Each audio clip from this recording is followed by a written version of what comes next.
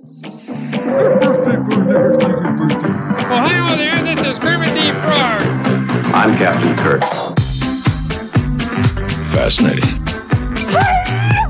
I'm a doctor, not a mechanic. Thank you, love you. Mwah. Most illogical.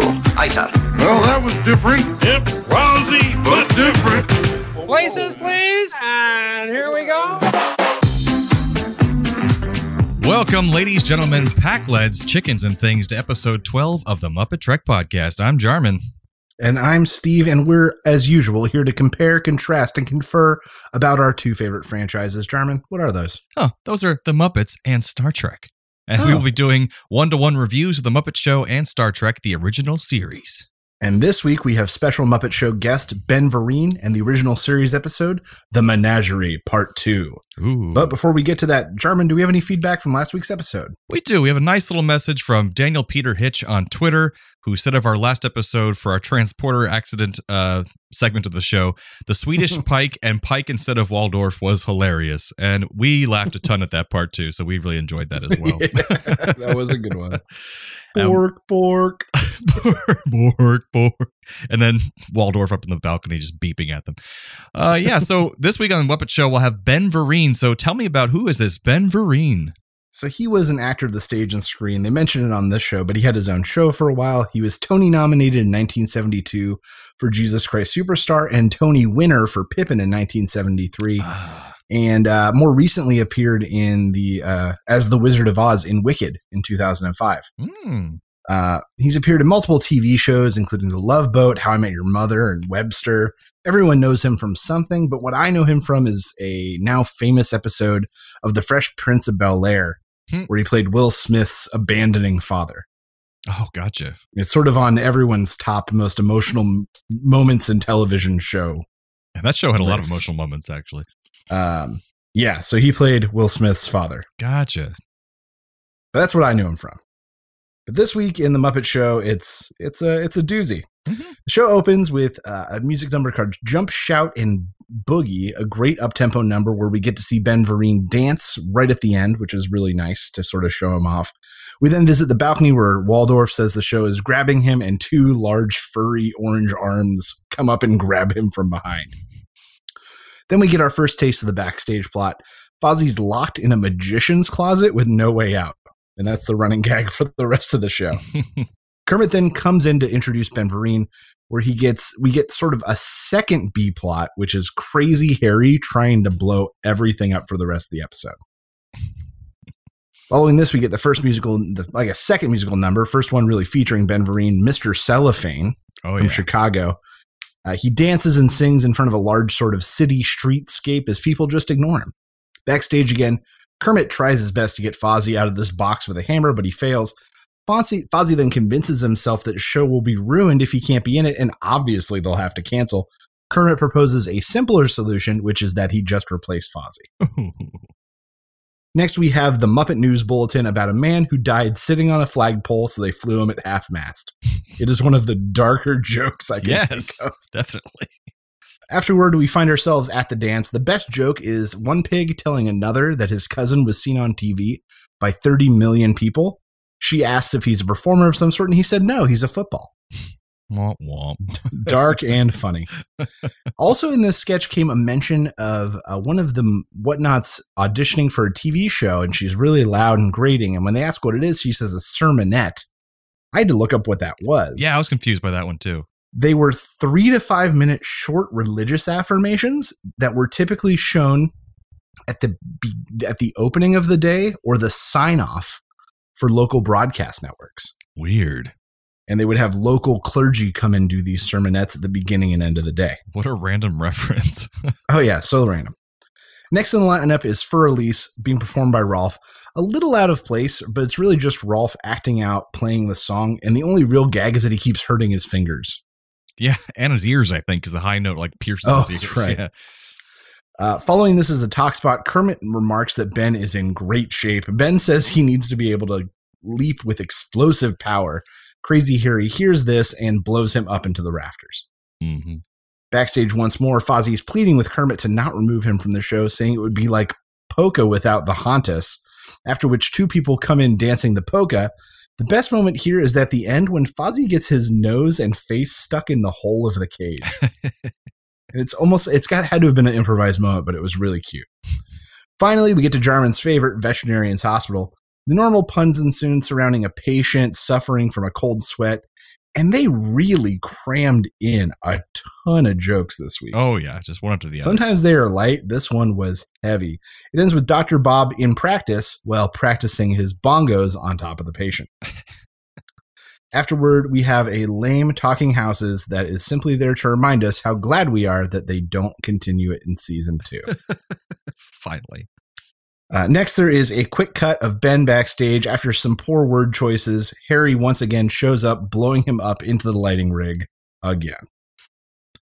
We follow this then with our weekly introduction from Sam the Eagle of Wayne and Wanda singing I'll Know. The song just begins and Wayne immediately follows another woman off stage, leaving Wanda angry and alone.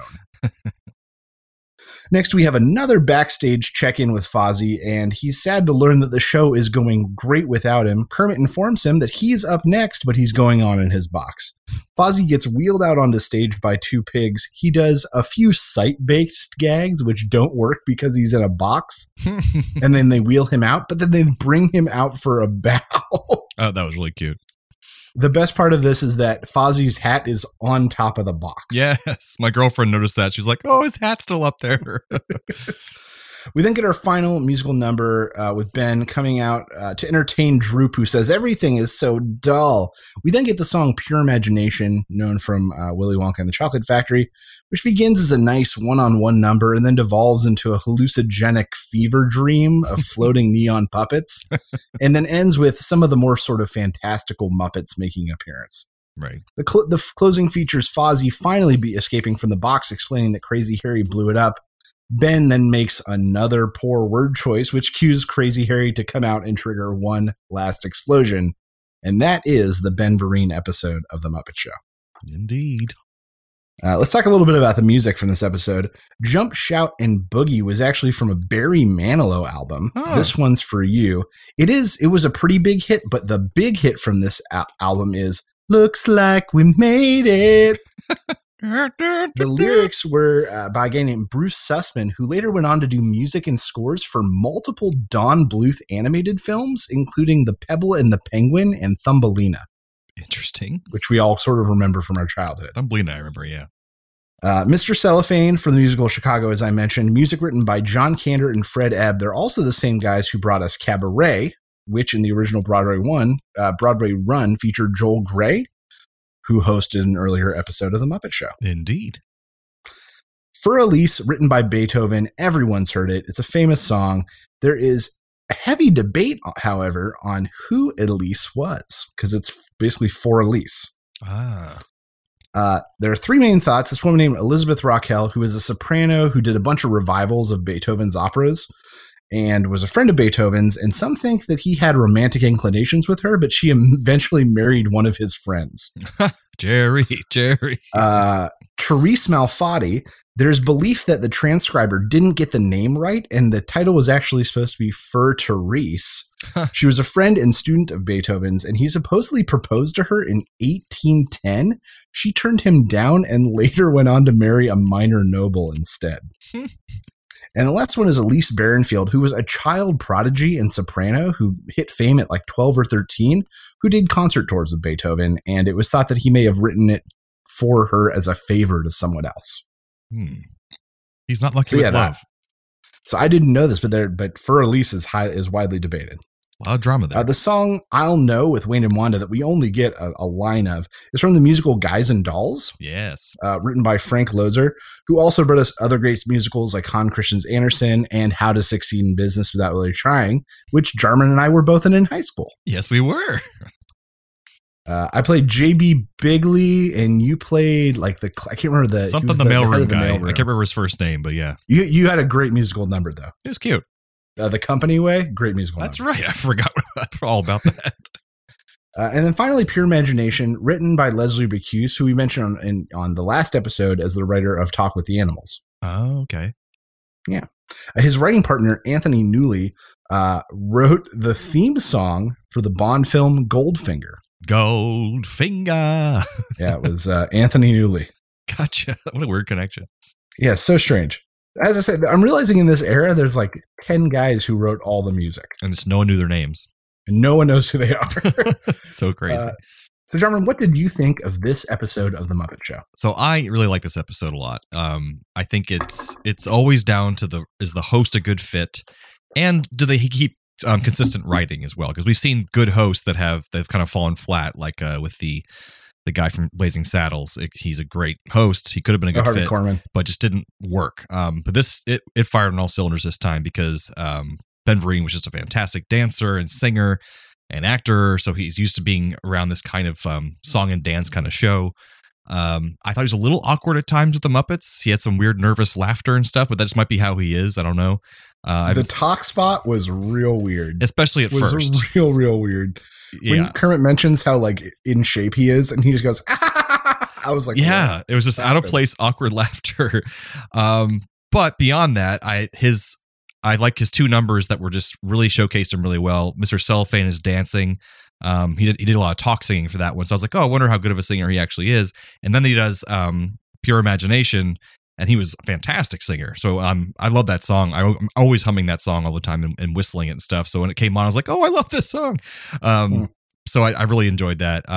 And of course, there was so many puns packed in, as you mentioned, in this whole episode, but also in the veterinarian's hospital thing. There's just pun after pun after pun.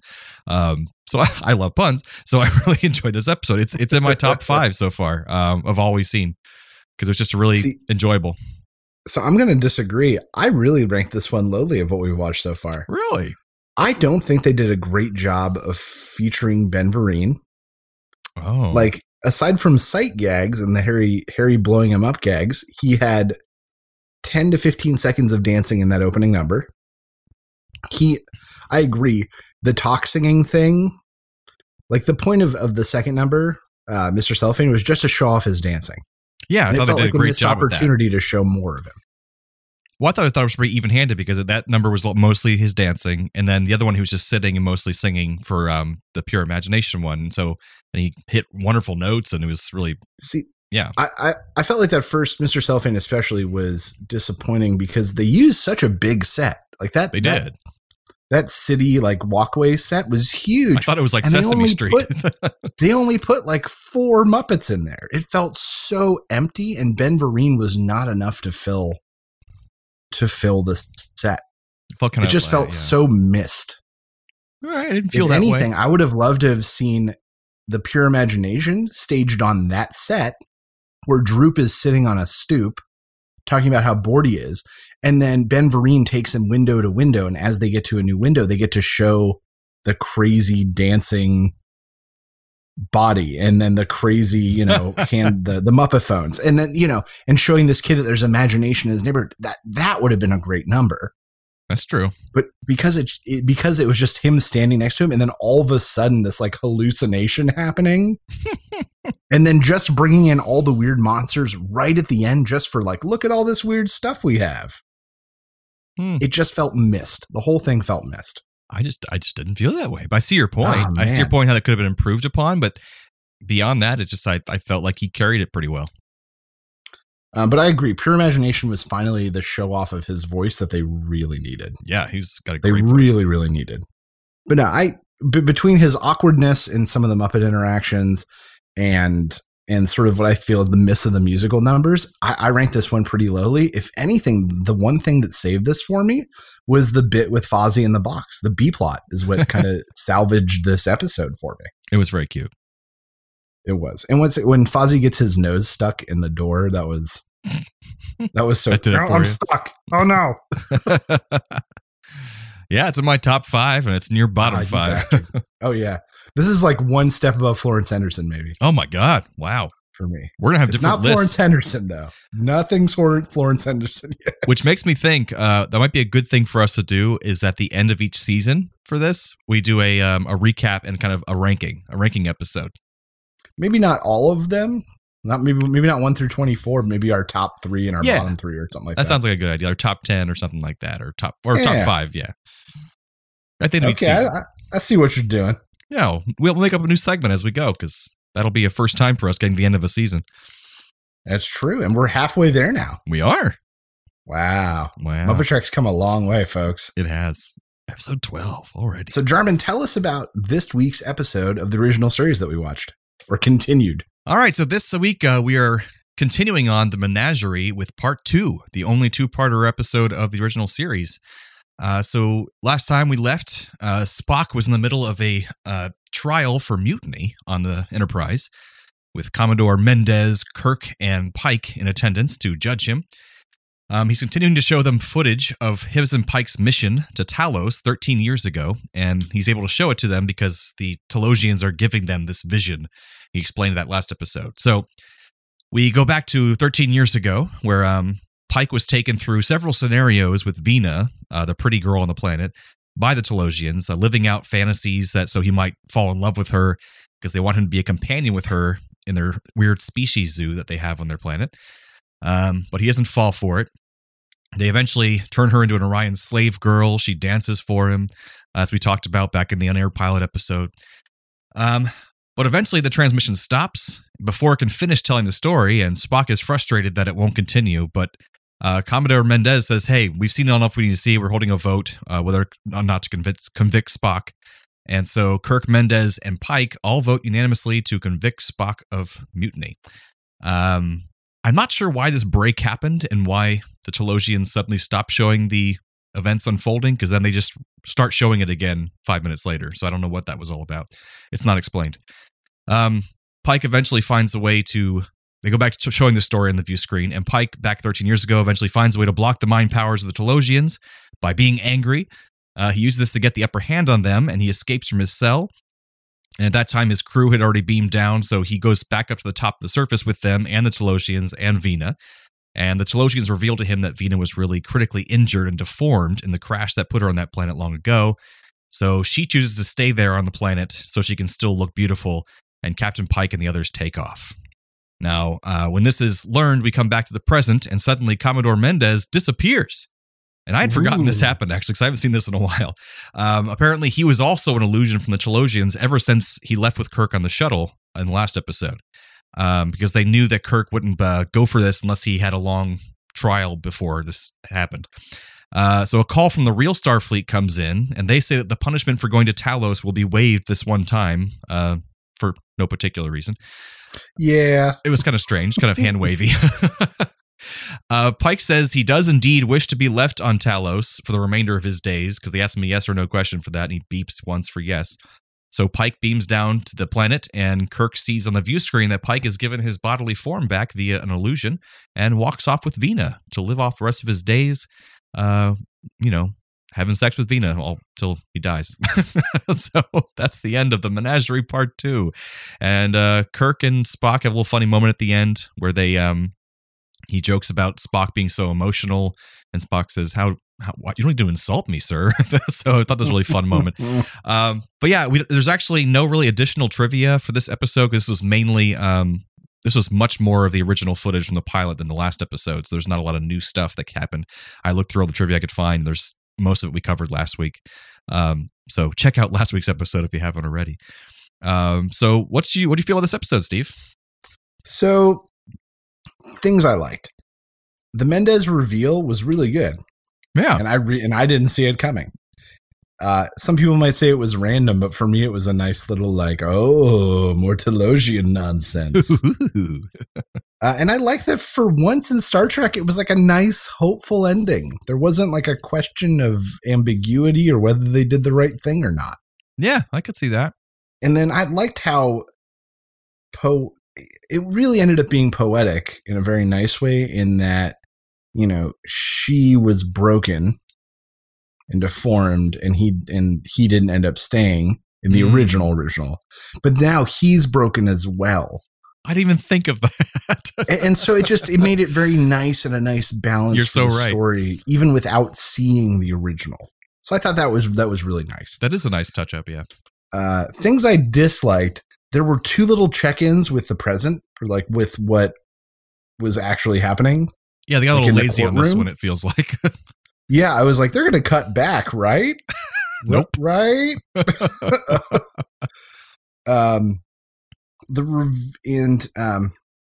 the reveal at the end with Pike was too quick. Like, Spock literally pushed him out the door. Him and Kirk had like 12 seconds of dialogue, and then Kirk looked up on the screen and Pike was running in. Yeah. With what's her face. And I was like, oh, okay, that was fat. What? They actually did mention that in the trivia, that fans and people watching were like, that was way too fast. And so fans are still trying to make it fit by saying, oh, that was just the Telosians showing Kirk what he needed to see. And really, Pike wasn't on the planet yet. And I was like, okay, I guess. Yeah, maybe. That might be it. That's fine. Yeah. But yeah, I agree with them. It was too quick and it just didn't feel like it played right. That makes sense. Reason. Overall, good episode, good way to frame an existing episode and use the footage. I was not nearly as annoyed by this premise as I thought I would be. That's fair. But yeah, there were some things that didn't, like, we're just going to let you not have the death penalty this one time. Yeah, they didn't explain just that this at all. Once, though. Next time, Spock. Yeah, like, I was like, oh, okay. I guess we're off the hook. Why not? Like, it would have been smarter if it was like the Telosians have lifted the agreement or whatever the hell. You know, just make it the Telosians' decision to let it happen, and maybe it would have been cleaner. Who knows? Right. Just give one line of dialogue that explains why they said that was okay. Like, they just didn't do that. So, I don't know. But yeah, I think this was there have been other episodes that have been worse than this two-parter. Yeah, strangely that enough, with this being like a clip episode, basically, it's not that bad. Yeah, like Miri, I think for me was worse than this. Oh, poor Miri. Hey, I'm 30 years older than you. You pretty hot, you know that? Bonk, bonk. Bonk, bonk, bonk. Oh, God. So definitely not the top of maybe not the top of the heap, but certainly not at the bottom. Yeah, middle of the road kind of thing. Middle of the road. That's fair enough. But German, I've got some great Trek connections this week. I'm loving it. Please. All right. There are two, and they're both sort of centered around the same thing. Ben Vereen, who hosted this week, played Commander Edward M. LaForge in the Next Generation episode, Interface, in the 7th season, where he played Geordi LaForge's father. That's awesome. I remember that episode. He was also in Roots, which also featured Sandy Duncan, another host of The Muppet Show from earlier. Ben Vereen portrayed George, who was Kunta Kinte's grandson. Kunta Kinte, played by LeVar Burton. Who plays Geordi LaForge. It all comes full circle. And LeVar Burton actually tells a really great story about being, I think, 15 or 16 and going to New York to see Pippin on Broadway and just loving Ben Vereen in it and waiting back in the back alley for an autograph and took a picture with Ben Vereen and then told him, I'm going to perform with you someday. And then on the set of Roots, like, brought the picture to show Ben Vereen, and Ben Vereen had no recollection that this had ever happened. And then he acted with him again on Star Trek. That's crazy. Yeah. So they've had a lot of interwoven performances. It's great. Nice. So those are the Trek connections for this week. Beautiful. And now we have some similarities between these two episodes, which are always makes so much sense. Oh boy. I've got 4, so I'm going to go first. Oh, please do, because I only found 1. Both involve a world of pure imagination, the Ben Vereen musical number, and the illusionary work of the Telosians. That was the only one I had. Damn it. Eat it. Well, then I'll just go through the rest. Just go through it. Both involve someone trapped in a box or cage. Fozzie in the Magician's box and Pike in his cage. Indeed. Ben Vereen, this one's a little bit more cerebral. Ben Vereen sings Mr. Cellophane about people looking right through him, just like Captain Pike sees through the Telosian trickery. Oh, God. Okay, here's my last one. Both feature explosions, both in the laser trying to blast open the door and Crazy Harry blowing everything up. That's perfect. Might as well be the same damn show. They're the same exact show. It's just so close. Oh, God. Oh, no. What's that sound? I don't. Whoa! Transporter malfunction. Transporter malfunction. All right. So this is time of the show where we switch one character / actor from one episode to the other episode. And I will go first this time. So this one I really enjoyed. Ben Vereen trades places with Vina because he'd make a lovely dancing Orion slave girl. Just leaping around. Yes. All right, I get on board with that. A lot of kicks. I said you bring over the Telosians to replace Statler and Waldorf, and then just silently judge the Muppet Show as it's happening. They change it to make it better with their minds. Right. But make sure it's just that one shot that they showed, and then that you can put any voiceover you want over it. Right, the head-to-head, to explain pulsating. the plot. Yeah. With a small nod that the Telosian does at the end. So I'll have Captain Pike to trade places with Fozzie Bear. And I'm talking about Captain Pike with the wheelchair, because he can do a yes or no comedy routine in his box, just like Fozzie was in a box. So I did kind of use that box similarity, but in my transport. What I said was Fozzie in his box goes and replaces Captain Pike in his chair. Perfect. And instead of beeps, we get like sad, muffled waka waka. Waka, waka. Waka waka. It's the same show, basically. It's the same show. I don't know how you people don't get this. That's why we're doing this podcast. To show you the evidence. That's right. So that brings us to any more, listen to the rest of them. Yes, listen to the rest of them. That brings us to the end of episode 12 of the Muppet Trek podcast. Join us next time for episode 13 of The Muppet Show with special guest Charles Aznavour. Just say that name a few more times. And original series episode, The Conscience of the King. So, from the lovers, the dreamers, and us. Live long and prosper, everyone. Thanks for listening to the Muppet Trek podcast. Be sure to follow us on social media on Facebook and Twitter. Subscribe to us on Apple Podcasts, YouTube, Spotify, or your favorite podcast platform. This podcast has been brought to you by A Play on Nerds.